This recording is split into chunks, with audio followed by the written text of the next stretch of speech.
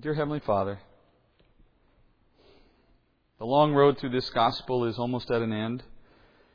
For many, Father, it has been a 2-year journey, and for others, Father, perhaps less. But in our own lives, Father, spiritually, the journey is much longer. Measured not in time, Father, but in steps of obedience and learning.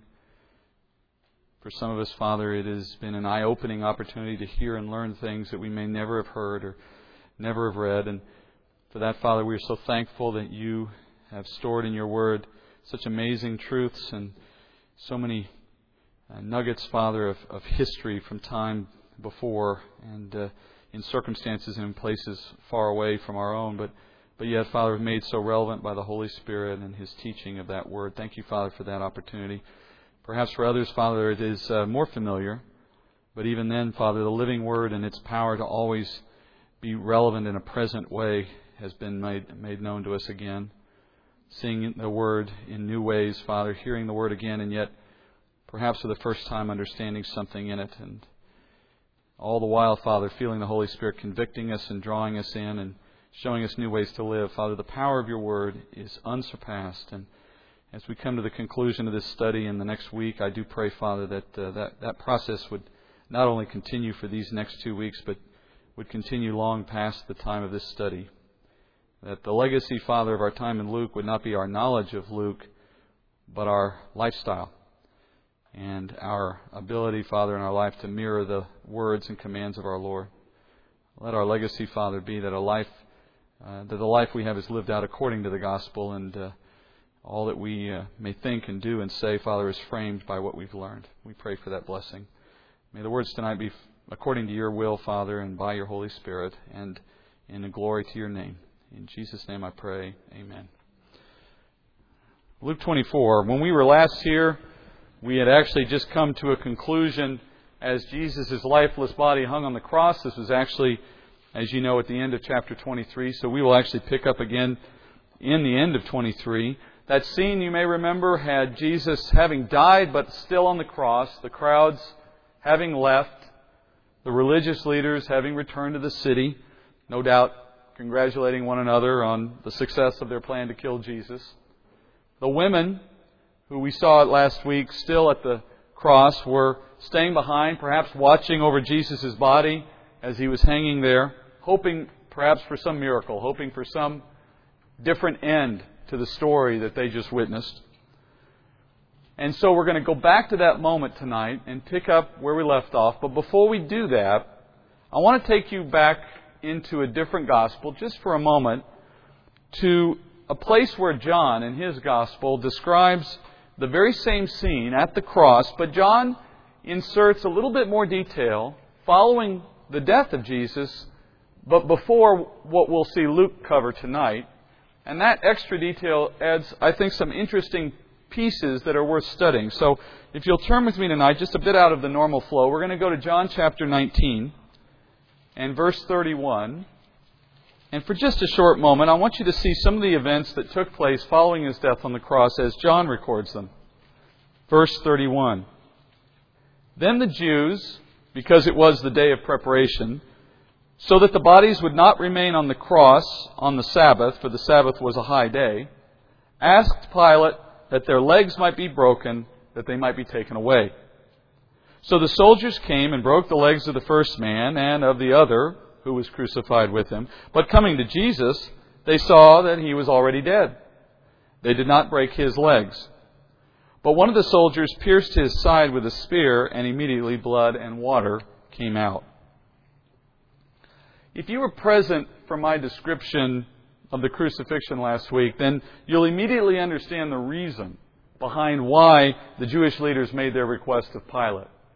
You'll remember that I said when a man was hanging on a cross, the ability of that man to actually breathe depended on their ability to push themselves up with their legs. The nature of the way the cross hung the body stretched the limbs, stretched the torso in such a way that the diaphragm could not create the vacuum necessary in the lungs, in the cavity of the body, to draw air in, to draw breath in. It was necessary that the prisoner relieve some of that downward pressure, lifting themselves up just long enough to breathe in and then relax again out of the necessity of the pain and the stress of the moment. So this would go on, as I mentioned, for hours and perhaps as long as days, stretching out the death. And if there was a need to shorten the time that this prisoner spent on the cross, then it was easy as just breaking the legs of the individual.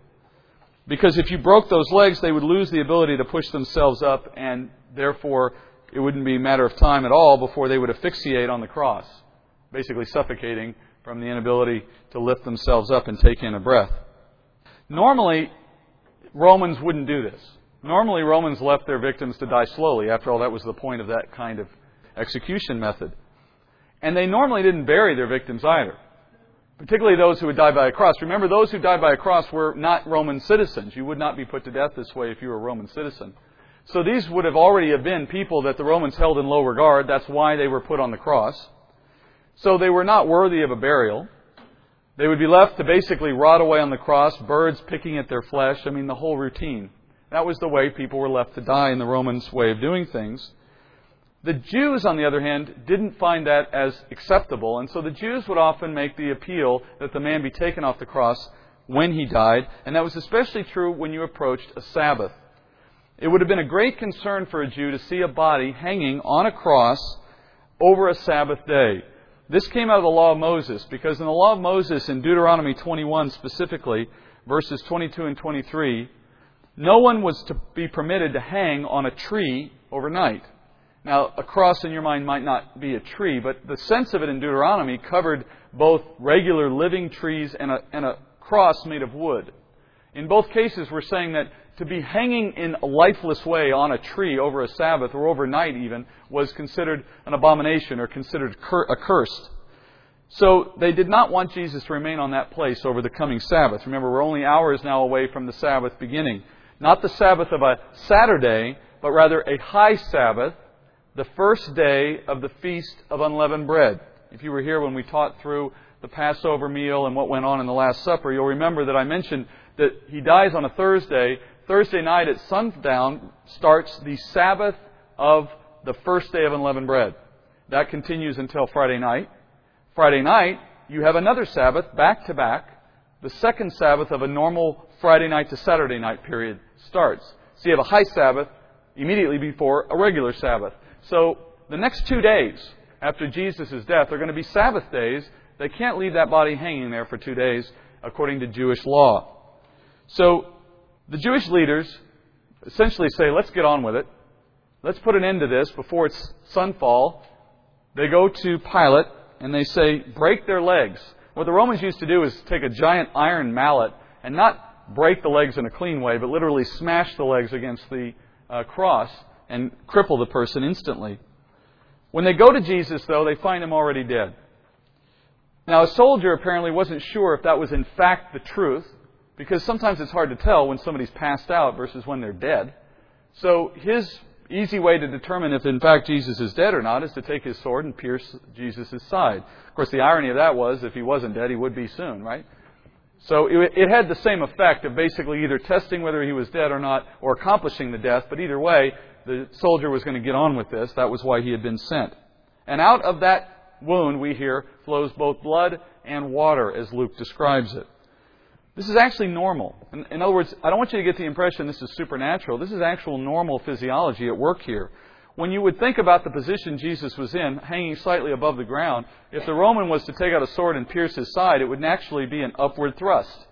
In from the lower part of the abdomen, probably up underneath the rib cage, and then toward the center, toward the heart. If that's in fact how the Roman soldier had done it, and had come near to hitting the heart, in the process of reaching the heart, it would have come through an outer area, a sac of fluid that surrounds the heart called the pericardium. That pericardium has a watery fluid in it. It would have been very natural for the wound to then expel both blood and water to the eye, but in fact it was just bodily fluid that's clear. And that would have been a normal physiological reaction. There have been many attempts, commentators of different kinds have come along and looked at this, and there have been many attempts to attach symbolism of some kind to the fact that there was blood and water observed coming out of Jesus. If in fact there is symbolism intended by this moment, then I'm going to lean toward a connection with the Last Supper for my choice of symbolism here. And that is this. Jesus declared in that meal that His blood was the wine of that cup. in the Last Supper, in the Passover meal. But of course, that wine was mixed with water, that being the tradition for that cup in that meal. So it would only make sense that if in fact he is to say, my blood spilt is the remission of your sin, and my blood is held in this cup, the cup of the new covenant, it seems sensible that that imagery would be reinforced by the way God would produce the flow of that blood in such a way that the water being present as well would evoke a memory of that cup, which is how he associated it. But again, that's only if you assume there is symbology intended here. With that background, let's go now into Luke, beginning at verse 50 of chapter 23. A man named Joseph, who was member of the council, a good and righteous man, he had not consented to their plan and action, a man from Arimathea, a city of the Jews, who was waiting for the kingdom of God, this man went to Pilate and asked for the body of Jesus. And he took it down and wrapped it in a linen cloth and laid him in a tomb cut into the rock where no one had ever lain. It was the preparation day, and the Sabbath was about to begin. Now the woman who had come with him out of Galilee followed and saw the tomb and how his body was laid. Then they returned and prepared spices and perfumes, and on the Sabbath day they rested according to the commandment. Luke's description here of the burial process paints a really nice, detailed picture, more detailed than in the other gospel writers.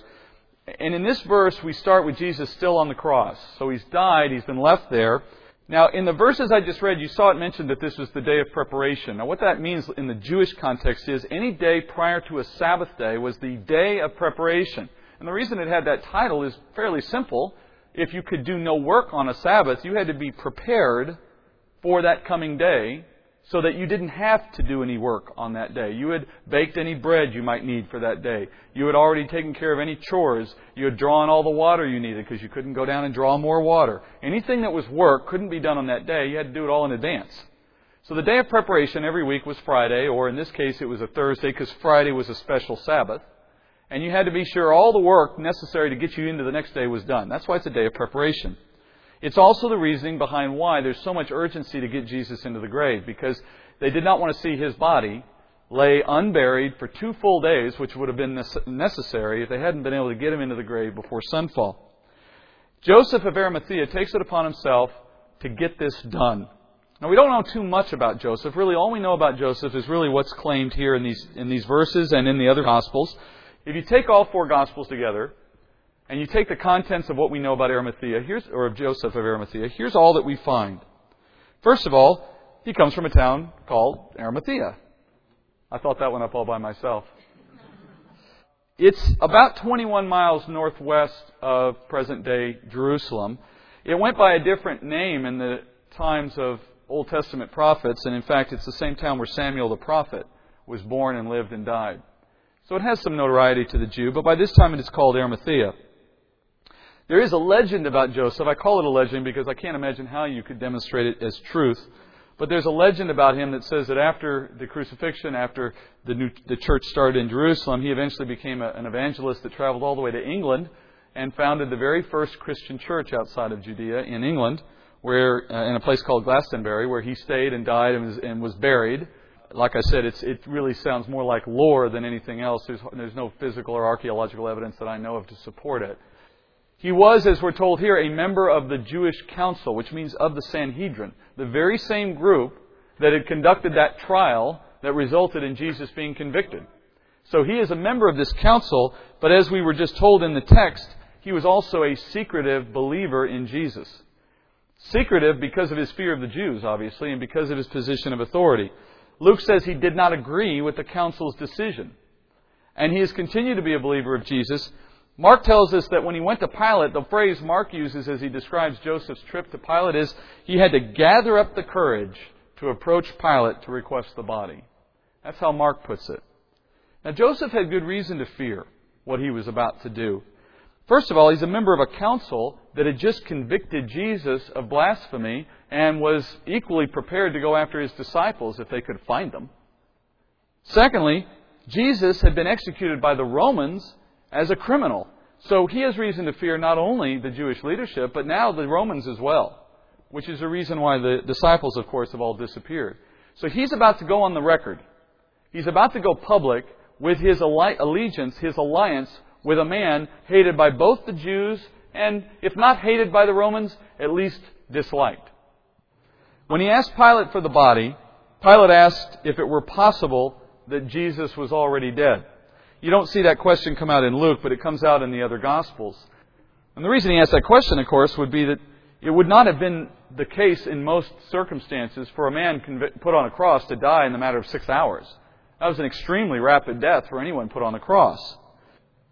We also know that Joseph is a man of wealth. Well, we know that first because Matthew calls him a rich man. Secondly, because he has this kind of tomb prepared. This man had a burial place already set aside for himself, hewn out of rock, we're told. And I want to try to set the image in your mind a little bit. If you've got in your mind a picture of sort of a stone wall canyon of some kind and like a crevice just dug out of it or something like that, then you really don't have enough of an elaborate, you don't have a picture of how elaborate this thing would have been. In traditional terms, this probably would have had multiple chambers. Think more like what an Egyptian burial place would have been like. An antechamber followed by an inner chamber, benches hewn out of the side of the wall where you could sit, a table where they would lay the body and prepare it for burial. The way these were typically used was you would prepare the body, wrap it, leave it in there, roll the stone. A year later, you would come back and collect the bones and put them in an ossuary. And then that crypt would be put somewhere permanently, buried or put in a proper place somewhere. So it's quite elaborate. And it's all hewn out of rock, which means a tremendous amount of labor went into producing this place. And labor is money. So this could easily have exceeded an annual salary. It could have been something in the neighborhood of what you and I would spend on a small house. You know, we're talking here about a lot of money put into his burial place. No one does that unless they have a lot of money to spare. Consider what Joseph did here. First, he was used by God to fulfill Scripture. In Isaiah 53:9, a prophecy of Jesus' death goes like this: His grave was assigned with wicked men, yet he was with a rich man in his death, because he had done no violence, nor was there any deceit in his mouth. He was assigned to the wicked, meaning had he been left to the circumstances he was in, he would have been assigned to the same outcome as those thieves. But rather than accept that outcome, he found himself in the burial place of a rich man. Joseph's obedience and his courage in this moment meant he was used by God to fulfill Scripture. Secondly, he was obedient to Christ's own words from an earlier point in Christ's ministry when he spoke to the disciples. As it's recorded in Matthew 10:25, Jesus said this: It is enough for the disciple that he become like his teacher, and the slave like his master. If they have called the head of the house Beelzebub, how much more will they malign the members of his household? Therefore, do not fear them. For there is nothing concealed that will not be revealed, or hidden that will not be known. What I tell you in the darkness, speak in the light. And what you hear whispered in your ear, proclaim upon the housetops. Do not fear those who kill the body, but are unable to kill the soul, but rather fear Him who is able to destroy both soul and body in hell. What Jesus was asking of His disciples was two things in those verses, two principal things. First of all, what you have learned from me in a private way, you need to be prepared to take out to the world in a public way. And in doing so, you're going to make yourself vulnerable. You're going to put yourself in harm's way. That's the necessary quality of being bold in the faith, of countering a world that will hate you because they first hated me. So because of that inevitability, do not fear them. You see the connection? You cannot be bold in proclaiming what you were hearing in private. And for us today, that private revelation is akin to our study of the Word. A personal, intimate encounter with the Word and with God's direction in our life through the Word leads us to a conviction of action. And yet in that moment of conviction, we're also brought face to face with a fear over what the consequences of that action might bring. And Jesus is saying, get used to it. Be prepared for it. It's not an excuse for no action. You've been warned, but now your command is to go forth despite that fear, and in fact, or despite the threat, and without fear, knowing that the one you should truly fear is not the one in the earth who might try to take your body away from you, but the one in heaven who can take both body and soul away. That's the one you pay attention to. That's the one who should direct your actions. Joseph of Arimathea, is standing before exactly that dilemma. He knows who Jesus was. He was a follower. He was a secret believer, if you will. But what was once secret was not to remain such. He couldn't be a witness for the Christ unless he was willing to be public with his witness, with his belief. And though he had reason to fear, his fear didn't hold him back from his action. And because of his obedience, he became a fulfiller of Scripture. And what did he get out of it? Only to be immortalized for centuries later in God's Word as a faithful slave of His Master, which is the very greatest opportunity I would think you could have in service to your Lord, to be immortalized in that way. I also admire the generosity of this man, which I think is also worth noting as we pass him by here.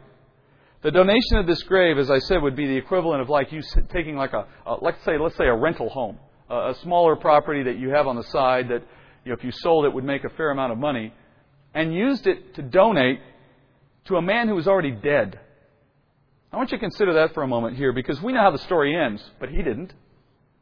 You can't really say that in the moment he took this action, he fully understood or expected what was about to occur 3 days later.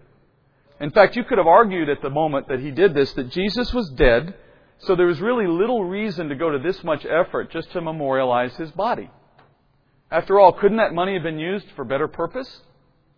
His situation is actually very similar to the one you hear described earlier in the Gospels, where the woman takes her alabaster vial of perfume and pours it on Jesus' feet, to which the disciples ignorantly reply, that could have been sold and the money used to help the poor. What a waste.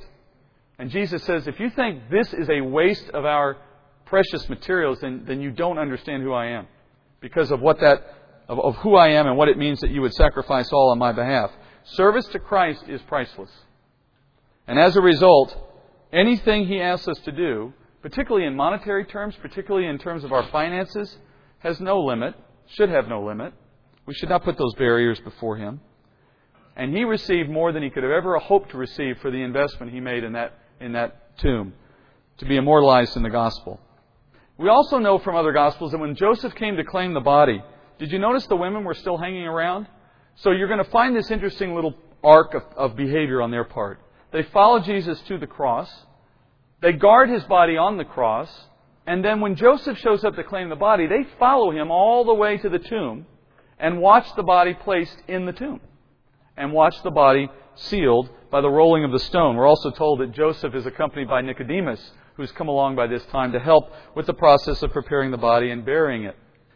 The presence of the women here is so important because it essentially provides a chain of custody. Now, I don't know if you've thought of it that way before, but there is an element in the Gospels at this point of striving to demonstrate the truth of Jesus' claims. So, by the fact that these women accompanied Jesus from front to back, from the time before His death all the way to the point of His burial, we now have eyewitnesses that can attest to the fact that Jesus was placed in the very same person who was placed in that tomb was the one who died on the cross. And the very same one who died on the cross was the one who was led there in the beginning. That no one could come around later and claim that the stories of His resurrection were concocted by people who were trying to prop Him up in the eyes of people as the Messiah that He wasn't. Rather, we have eyewitnesses who will tell you that the whole way through the process, they saw His body, they watched it go into the grave, they watched the stone, they know exactly what happened to His body. Now add to that one more detail.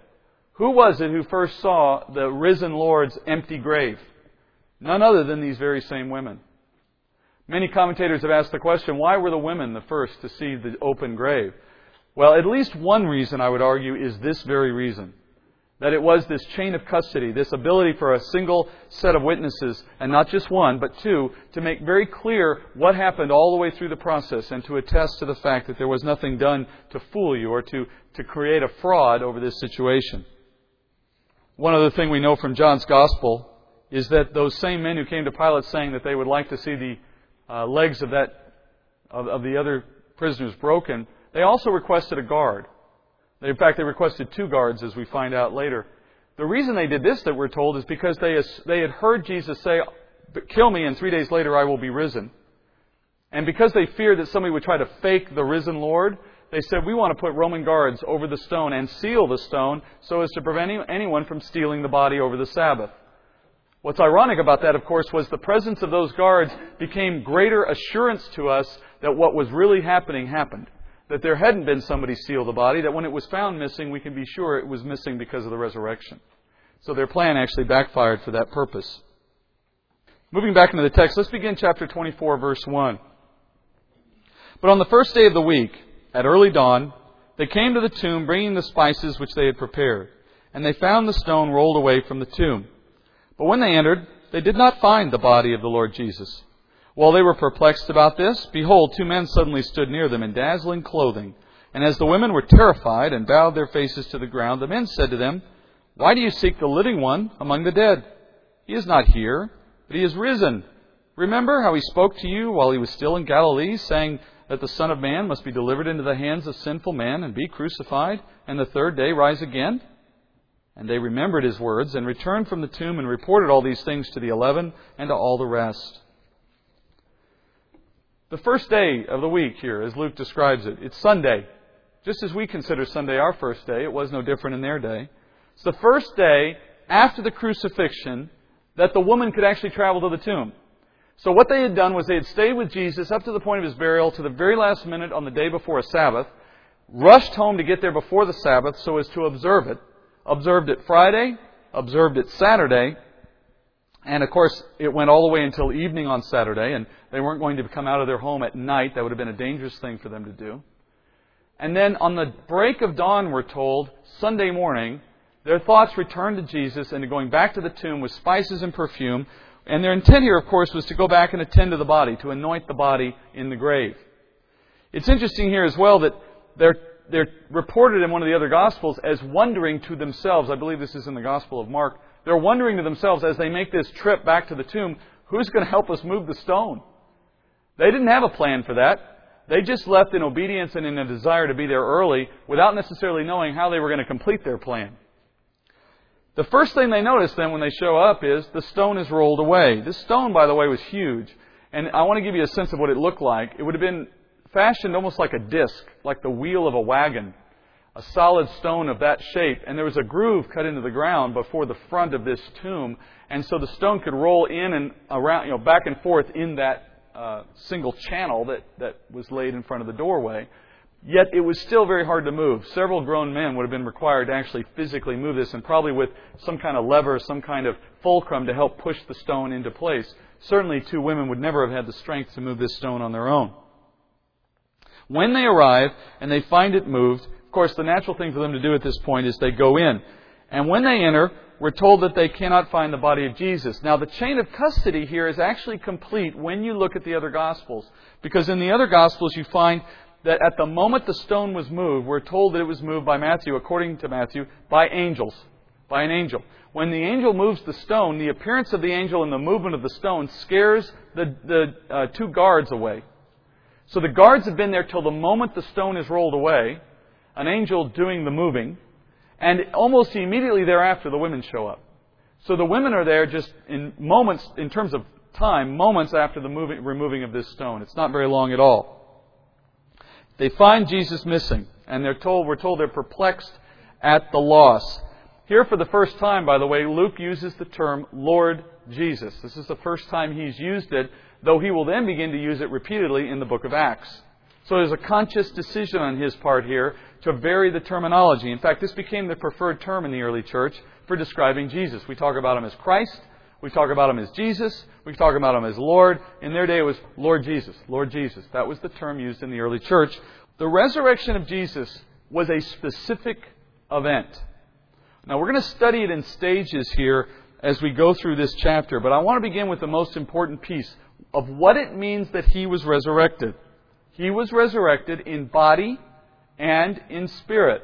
And this begins a little discussion we need to have about the nature of your physical being and your spiritual being, the connection between the two, and what the word resurrection actually means. I have run into people from time to time who have turned that word in their own understanding into a word that to them means like a ghost. This idea that when I'm resurrected, somehow my spirit, they imagine the scenes, I guess, from the movies where you have a body that dies, maybe from a cartoon of like the way that Tom and Jerry cartoons used to go. Tom would get killed by an anvil falling on his head, and then a version of him would ghostly rise up with wings, and it was his first life, and then he'd have 8 more, right? But it's this thought that resurrection is only about this spiritual quality, leaving the dead body and being brought to heaven, and that's what we mean by resurrection. That is not the meaning of the word resurrection.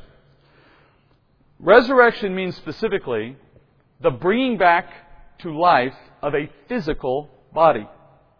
A physical body. It has nothing to say about the spirit, because your spirit never dies. There's no such thing as the death of the spirit. The spirit of an individual is eternal, regardless of whether they believe in Jesus or not. The only difference is what happens to that spirit in eternity.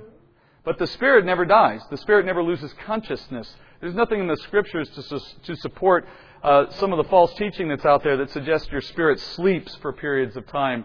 There's nothing to suggest there's annihilism, which is the ceasing of the spirit to exist. Those are not concepts in Scripture whatsoever. Those spirits God has created, He has created with an eternal destiny. The body, on the other hand, especially the one you and I have now, is not eternal. And so there is a resurrection required if that spirit is ever to be reunited with another body, with another container. There needs to be the bringing back to life of a body of some form. That's what resurrection means. Let's think about it from Jesus' perspective for just a minute. Jesus was all man and all God. The Scripture is clear on that at multiple places. But His body was a sinless body. And He was one in spirit with His Father. So He had a perfect body, and He had an uncorrupted, perfect spirit in the way He was created. So when His body died, it was an unnatural event. Think about that. Our body dies because God has ordained the death of this body as a consequence of its sin. But Jesus' body had no sin. So His body would have lived forever. In fact, His body had no reason to ever die. There would have been no instrument for its death. It was not going to decay. It was not going to wear out. It was not going to age and eventually fall apart. Those are all consequences of a curse applied to the body of yours and mine, your body and my body, as a consequence of sin. First, when His body died, it didn't decay. Even after the death of the body, it did not decay. Psalms 16:10. This is prophetic David speaking, but it's in the words of Christ. For you will not abandon my soul to Sheol, nor will you allow your Holy One to undergo decay. According to Psalms 16:10. There's another psalm that also says the same thing. For the sake of time, I'm using just the one. From this passage, what we end up with is a confirmation that His body never experienced any decay, which means even for the days it sat in the tomb, it did not decay. It did not begin to fall apart as a body would, even over that short period of time. Why? Because the deterioration process itself is something God ordained as a result of man's sin. You find that in Genesis 3:19. When He pronounces the curse on creation, brought about by the sin of men, God says this. He says to Adam, but to all humans who follow from Adam as well, by the sweat of your face you will eat bread till you return to the ground, because from it you were taken, you are dust, and to dust you shall return. That was a curse on the creation. What it said was this. It said that because you have sinned, Adam, you now have a body that's corrupted by your sin nature. If I were to leave your body as it was originally created, you would live eternally in a body that was sinful, which means for eternity you are separated from me. As a means of grace to mankind, God said, I have a repair project I have to undergo. First problem is I've got to repair the spirit in you that has died as a result of your sin. When He ate of that fruit, He died instantly, and yet His physical body still lived. The death He experienced as a result of sin was the spiritual death, the spirit in Him becoming corrupt as a function of sin. Now He was spiritually unable to be in God's presence because His spirit now was a sinful, disobedient spirit. Because His spirit was sinful and corrupt, it had the effect of corrupting His flesh until His flesh now was a corrupted, sinful container. But God had created the flesh without the prospect of death. Adam had no reason to ever expect death. Death, we're told out of Romans chapter 5, comes as a result of sin. Through one man, sin entered the world, and from that one man, all men have now gained sin from that first man. So here's God's problem. I've got a man who's sinful. He can never be in my presence again. The only way to correct that is I've got to fix both the body and the spirit. He's got to get a new spirit, and he's got to have a new, uncorrupted, unsinful body. Because until both of them are fixed, He can't be in my presence. And before I can give Him those things, there has to be a penalty paid for the sin. So I've got a problem. If I'm God, I've got a problem here where I either condemn the man for his sin and he's never in my presence, or I bring him into my presence, but to do that I have to pay a penalty for the sin. Who's going to do that for him? Well, Jesus, of course, did that on the cross. As Jesus died on the cross, therefore, what happened specifically was at the point where He commanded His Spirit into the Father. In Luke 23:46, He committed His Spirit to the Father. A very significant thing happened. To really understand it, you have to go back a little ways into the Gospel of John, John chapter 10:17. Listen to what Jesus says in predicting His death, John 10:17. He says, "For this reason the Father loves me, because I lay down my life so that I may take it again. No one has taken it from me, but I lay it down on my own initiative. I have authority to lay it down, and I have authority to take it up again. This commandment I received from my Father." When Jesus spoke His dying words, therefore, on the cross, when He says, "Into your hands I commit my spirit," He was, in a sense, dictating the timing and the manner of His death. Yes, He was hanging on a cross, but it was at that moment that He essentially ended the physical life He had on this earth. Because think about what He did. He removed the spirit from the body by committing His Spirit into the hands of the Father. And it was at that moment that His body died on the cross. What is death? What is the saying you may have heard in Sunday school or from your pastors in other places? What is the actual moment of death? It's when the Spirit leaves the body. And in the leaving of the Spirit, His body died. But His body was not corrupted by sin, so it was not under the curse that God placed on the creation. And so His body would not decay. You and I have to separate this moment from our understanding of the world we've grown up in. We've grown up in a world where as soon as something dies, it decays. In fact, even if it doesn't die, it's decaying on the way. That's the only kind of world we know. It's the only kind of body we've ever experienced. And yet it is Scripture that tells us that experience and that body are directly the result of the way God implemented it in Genesis as a function of sin. And that's grace to you and I, because the alternative is to live in eternity as separated from God, because we would always have this container that is sinful. So Jesus starts the process by removing His Spirit from His body, committing it to the Father, and in doing so, His body now is lifeless, though not decaying. So that begs the question, what happened to His Spirit? At this point, at the point of His death on the cross, His Spirit went to the place where all departing spirits go, up until that point, which we now know from studying Luke chapter 16 was Abraham's bosom, better known as Sheol. At the moment of His death, His Spirit left His body and it went to the place where the spirits of all those who had died in the Old Testament went, to Sheol. Remember the story of Lazarus and the rich man. One is found on the good side, Abraham's bosom. The other is found in Hades, which is the other side of Sheol, the holding place for those who do not believe. Jesus, we know, would have gone to the side that is called Abraham's bosom, to the side where Lazarus was.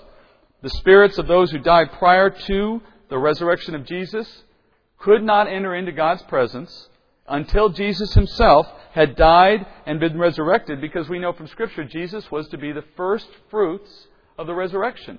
So here's problem number 2 for God.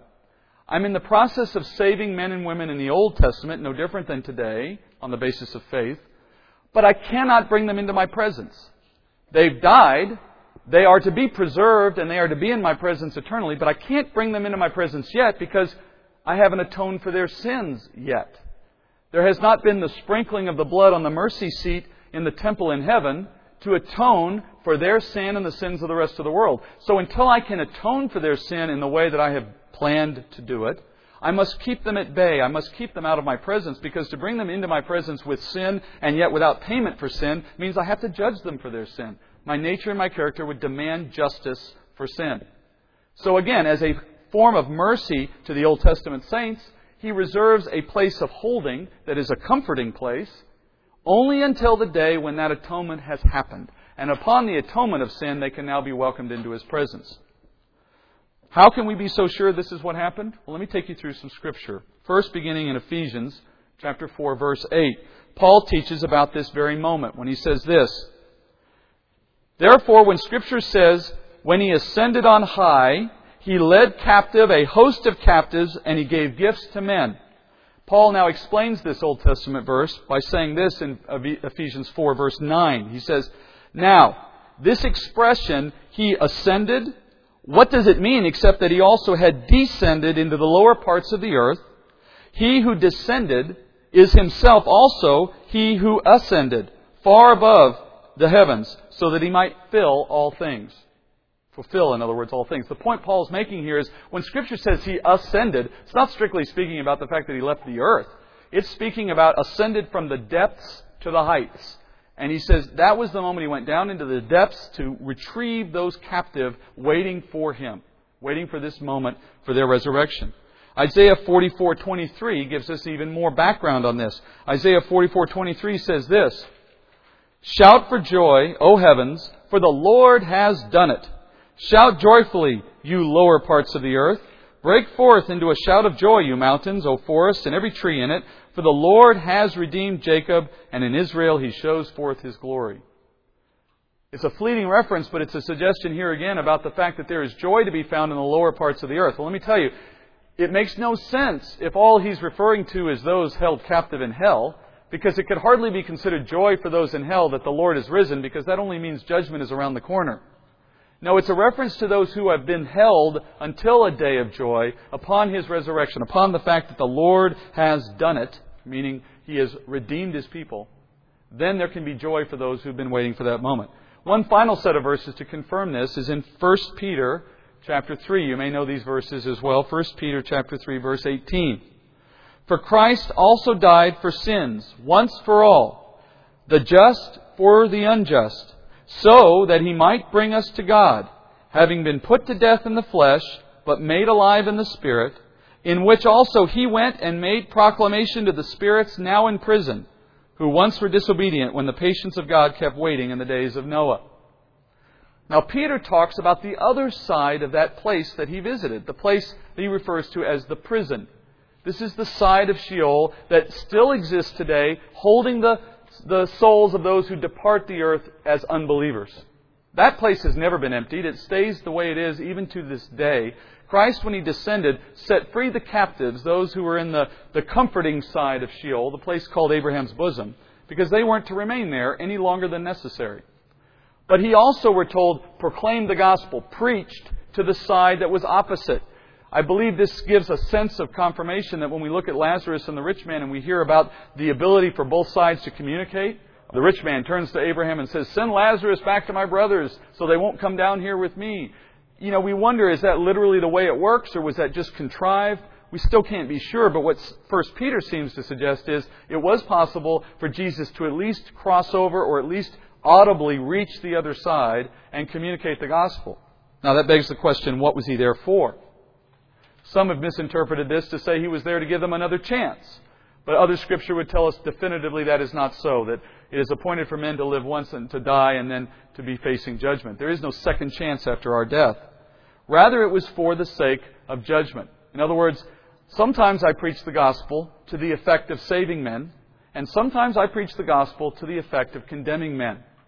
Whether it will save or whether it will condemn is not in my control, nor is it on my mind. It is always up to God.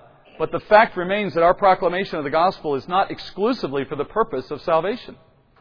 The two witnesses in the time of tribulation, as described in the book of Revelation, they witnessed for a long time during a very terrible period in human history, but apparently to no good effect, except to be witnesses against the world to their judgment. Witnessing isn't always about saving. It is sometimes about condemning, but that is always in God's control, and we don't change our behavior as a result. We seek all men and hope that some may turn. So Jesus at this point, having died His death on the cross, has left His physical body. His body is without a spirit, but without decay. And He has descended to the lowest parts of the earth, and He is accomplishing the work God has for Him there. That body sitting in the tomb spends 3 days away from its spirit, at which point we're told He's resurrected. That's the scene we now came upon here in Luke 24. The resurrection of the body, therefore, is the moment at which the Spirit is resident again in a physical container. Now, as we've said already, Jesus' physical container was not corrupted by sin. And therefore, that body is still suitable for Jesus to inhabit. He, therefore, could resurrect into exactly the same body He had on the cross. Now, how is it we would know He resurrected into exactly the same body? The easiest proof we have, of course, is the experiences the disciples have when they first see Him, specifically a man named Doubting Thomas. Remember Thomas?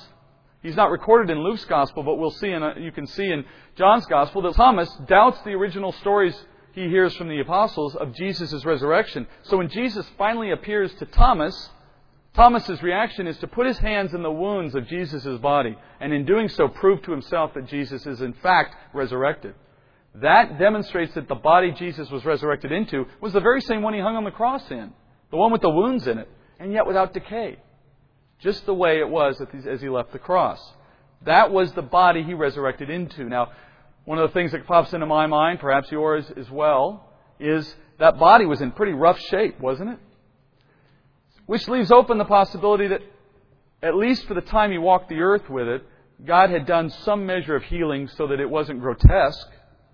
We also know from looking at books like Revelation, where Jesus appears in His glorified form, that the physical body He was resurrected into will continue to have a new appearance when He is in His glory. It is not going to look like the Jesus on the cross. It's going to look like the King of the world with, hair as white as wool and glowing all around Him. There's a different appearance available for Him at some point. But that's not to say it's not the same body. All right? Think of Moses as he left the mountain, having seen God. He came down and his face was radiant to the people of Israel. It's still his body, but it had yet gained glory and a different appearance. So it's still the case that Jesus could experience different appearance with the same body. That's within God's power to do so. But it is the same body. Now, what will you and I see upon our resurrection? Will we come back into exactly the same physical container that we occupy now? No, and we know as well from Scripture, as Paul teaches it in his letter to the Corinthians, that we will have a different body by necessity. First, the one we're in now is under a curse. A curse that says, from dust you came and to dust you're going to go. And yet we still need a body to hold that Spirit, because God expects us to return to the earth with Jesus and reign here for 1,000 years. And we're not ghosts floating around in the ether. We're in a physical body again, living a real tangible life on this earth. Just in a new body that is not corrupted by sin and therefore will not die again and has no fear of death. Holding the same Spirit that you and I now have. One question I haven't addressed, though, is what happened to the corrupted spirit we were born with? Remember I said that Adam, at the point of his sin, died spiritually because his spirit now is corrupted. He eventually died physically because of the curse that God placed on the creation. Once we're resurrected, we have our new body, but when did the new spirit come? When does Scripture tell us that we receive a new spirit? Upon our belief. That's what it means to be born again. The term born again literally means that's the moment, based on our faith in Christ, that our spirit has just been replaced with a new one. Now, you and I may not have felt the moment. It's quite often the case that that moment doesn't have a tangible, external aspect. We don't necessarily have something we can feel happening because it is in fact spirit and not flesh. But make no mistake, it has happened, and the proof of it comes in the fruit that is evidenced of that changed spirit. Paul goes on to say in Romans chapter 7, Romans chapter 8, that the very fact that we have this inner war now, where on days that I make mistakes and I sin, I recognize it and I'm upset that I did it, but yet at the same time I ask myself, why did I do it? He says that inner war, that war with your members, the parts of your body, is your proof that you have a new spirit. Because a sinner doesn't think like that. There's no war when your spirit and your flesh are both corrupt. They're in union. They're in a sync. They're in agreement. But once you've been born again, you've received a new spirit that no longer wants to sin. It wants to do the right thing according to the leading of the Holy Spirit in you. And yet it's hamstrung, it's hampered by a flesh that's still drawn by its sin. So you're at war with yourself until that new body comes along. And for the rest of your life, your struggle to obey God's Word and the leading of the Holy Spirit is a function of crucifying the flesh and listening to the Spirit, because they are in opposition. That's the proof you need to know you have been born again. That you recognize your sin, you recognize the perfection of God's demands on your life, and you have a struggle in your attempt to obey. But what's interesting to me is Scripture never gives you the allowance of an excuse. The devil didn't make you do it. You can't turn to God and say, well, you know I have this corrupt body. What am I going to do? Hey, it's the way I am. Scripture doesn't give us that. Paul says in Romans chapter 12 that it is our spiritual service to God is to take on in our body a life that honors Him by obedience. It is the expectation and the call. And the means by which you do that, in other words, if you want the antidote, if you want the tool that lets you win that battle, it's called the Word of God, the sword of the Spirit. Devote yourself to study the Word, we're told in the Bible, and that crucifying of the flesh will take place. The Spirit will grow, and in strength it will obey, and the flesh will be diminished. And to the extent we set aside the Word of God, the flesh will reemerge, and its influence in our life will reappear. One of the reasons you can be so sure that your salvation can never be taken from you, or, as some might say, given back, that you can somehow be unsaved. But one of the best proofs I offer of that is if you understand what happened when you were saved, then you'd understand why you can't undo it. It's like a caterpillar turning into a butterfly. That butterfly can no more become a caterpillar, I don't care how much it wants to, then you can go back to being your old nature. That old spirit's been changed by God, and you don't have the capacity to undo it. You are a new creature in Christ by His work in your spirit, and you're on a one-way trip. Enjoy the ride. Paul says in Romans 8:10, if Christ is in you, though the body is dead because of sin, yet the Spirit is alive because of righteousness. But if the Spirit of Him who raised Jesus from the dead dwells in you, He who raised Christ Jesus from the dead will also give life to your mortal bodies through His Spirit who dwells in you. Romans 8 goes on to say this in verse 20. For the creation was subjected to futility, not willingly, but because of Him who subjected it. Then it goes on to say why. Why did God subject the creation to futility? Meaning to an inevitable destruction. He says it next this way. He says, in hope that the creation itself also would be set free from its slavery to corruption into the freedom of the glory of the children of God. So God set the creation into a place of futility in the hope that one day to come it would be set free from its slavery, a slavery that was brought about by the sin of man on earth. Going forward, he says, for we know that the whole creation groans and suffers the pain of childbirth together until now. And not only this, but also we ourselves, having the first fruits of the Spirit, we ourselves groan within ourselves, waiting eagerly for adoption as sons, the redemption of our body. Paul says that even us, sitting here now, we kind of groan. We kind of wait expectantly for a day when we get rid of this corrupt shell and receive the promise of a resurrected body, of a new body that won't have that sin in it. Well, we spent a lot of time in that, which is healthy, I hope, but I want to get back into the text before we end tonight. So back to the scene in Luke. Luke reports that these women see two men sitting in the tomb in place of Jesus. We know these men to be angels. Scriptures tell us that. But there's no indication the women knew this. Remember, the word angel just means messenger. God's used the angels in this way from the beginning. And in fact, in this case of Jesus' life, He used angels to herald the fact that Jesus arrived. Now He's using angels to herald His resurrection. And they opened their conversation with these women by asking, why are you looking for the living among the dead? Which is really a polite rebuke. It's not just a little flippant, sarcastic statement. He's rebuking them for not having more understanding of the situation. Why return to the grave if you know He's going to resurrect?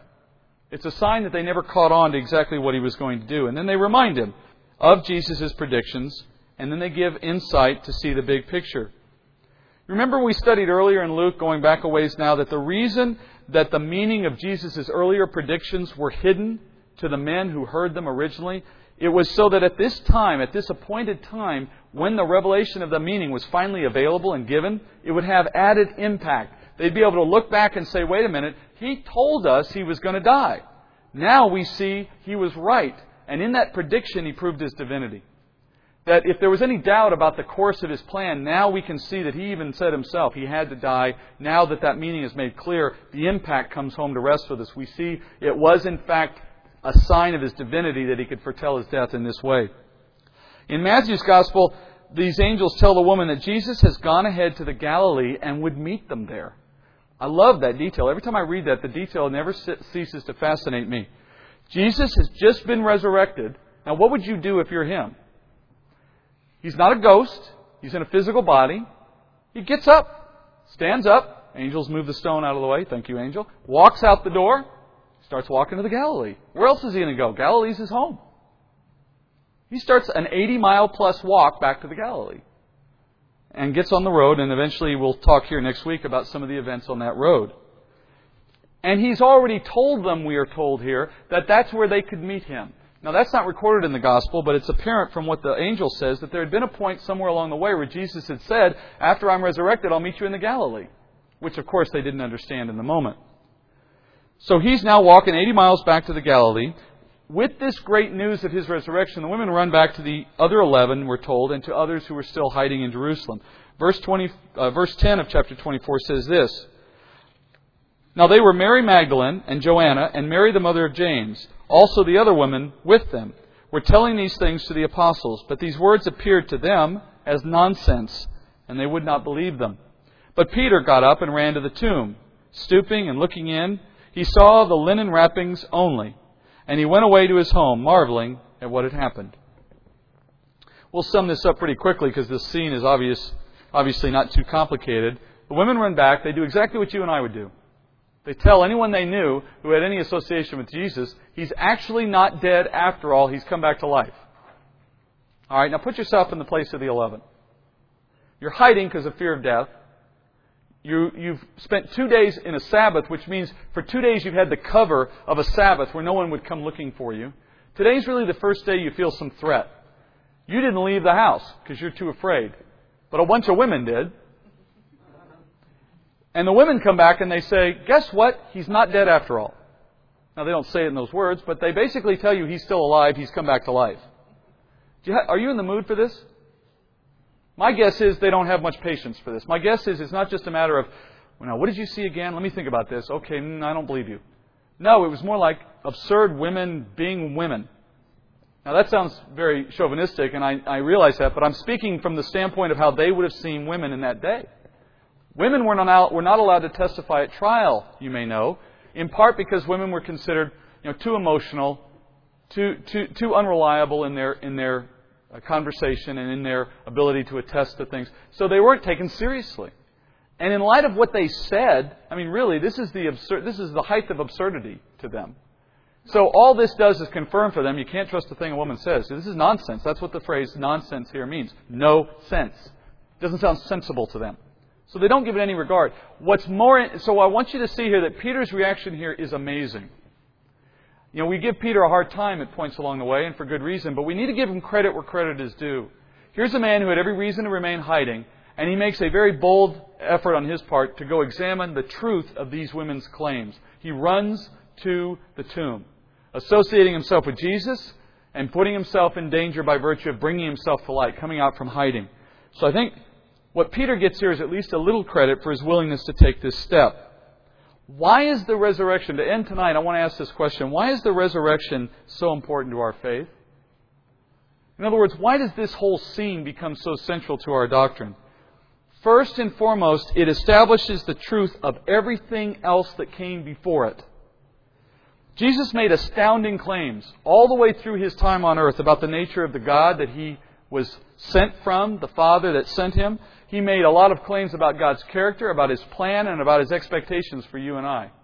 He claimed to speak on behalf of the one and only God that created the world, and therefore His words were our understanding, our best understanding for the God that created us, what that God's expectations were for us. That was what Jesus claimed. And of course, He went a step further and claimed He Himself to be God. Those are astounding claims. And those claims, by the way, were mutually exclusive of anyone else's claims. No one comes to the Father but through me. I am the door. No one comes to the Father but through me. There was a very simple exclusivity to His claim. So it wasn't just that He said, I have some answers for you. He said, I'm the only one who has answers for you. Jesus declared that belief in Him, therefore, was the one and only way to get to the Father. He made Himself a dividing line. And He promised that just as He would be resurrected, He offered to those who believed in Him the very same opportunity. So now talk is cheap. Talk is cheap. It's easy to make those kinds of claims. It's easy to say crazy things like that. Countless other faiths, by the way, have come along and made very similar claims. Claims about these very same issues. Claims to speak on behalf of the one and only God, or multiple gods, or whatever their case may be.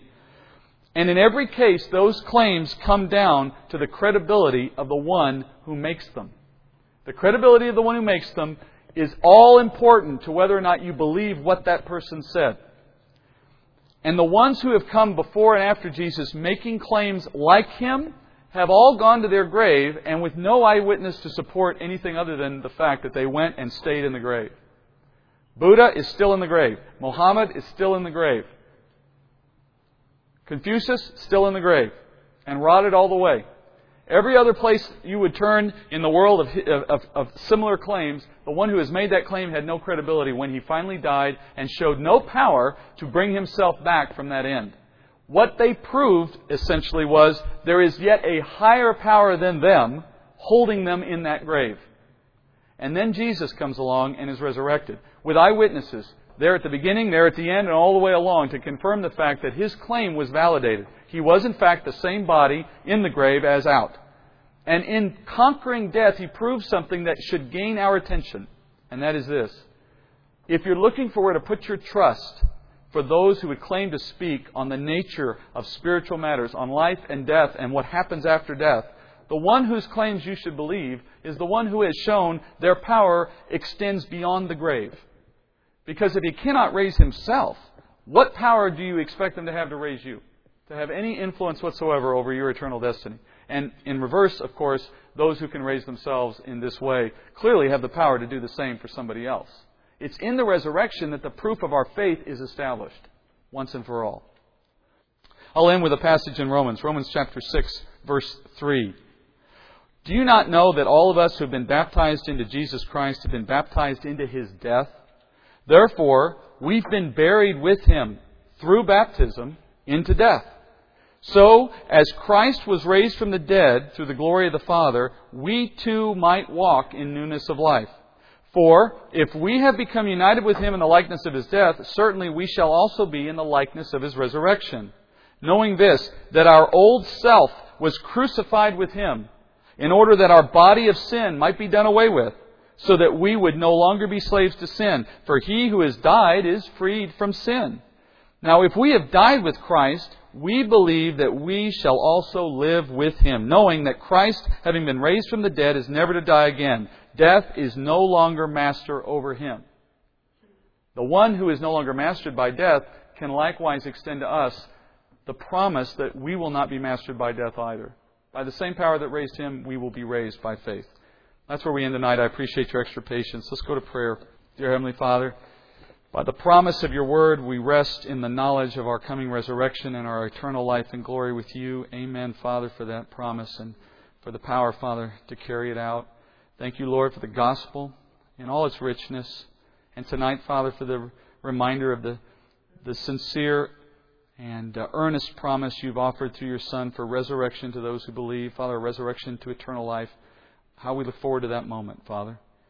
How we look forward to a moment when our bodies will no longer be that container of sin that will hold us back from a life of obedience, Father, but rather a new body will come alongside the Spirit you've already given. And with that new body, Father, we will live in glory with you, always to obey. We look forward to that day. We pray it would come soon for us and for the world. And Lord, as we come back one more week, I pray and finish this study according to your will. I pray, Father, that our attention would be riveted to the events of the gospel like no other day, to know, Father, the resurrection's truth and its power, and to go out from this study with a renewed commitment to obey by the power of your Spirit in us. Thank you, Lord, for the night. I pray for Danny that as her health has troubled her tonight, Lord, you would be with her and comfort her and bring her back to full health and bring her next week if it be your will. For all these things, we lift them up in your name. Amen.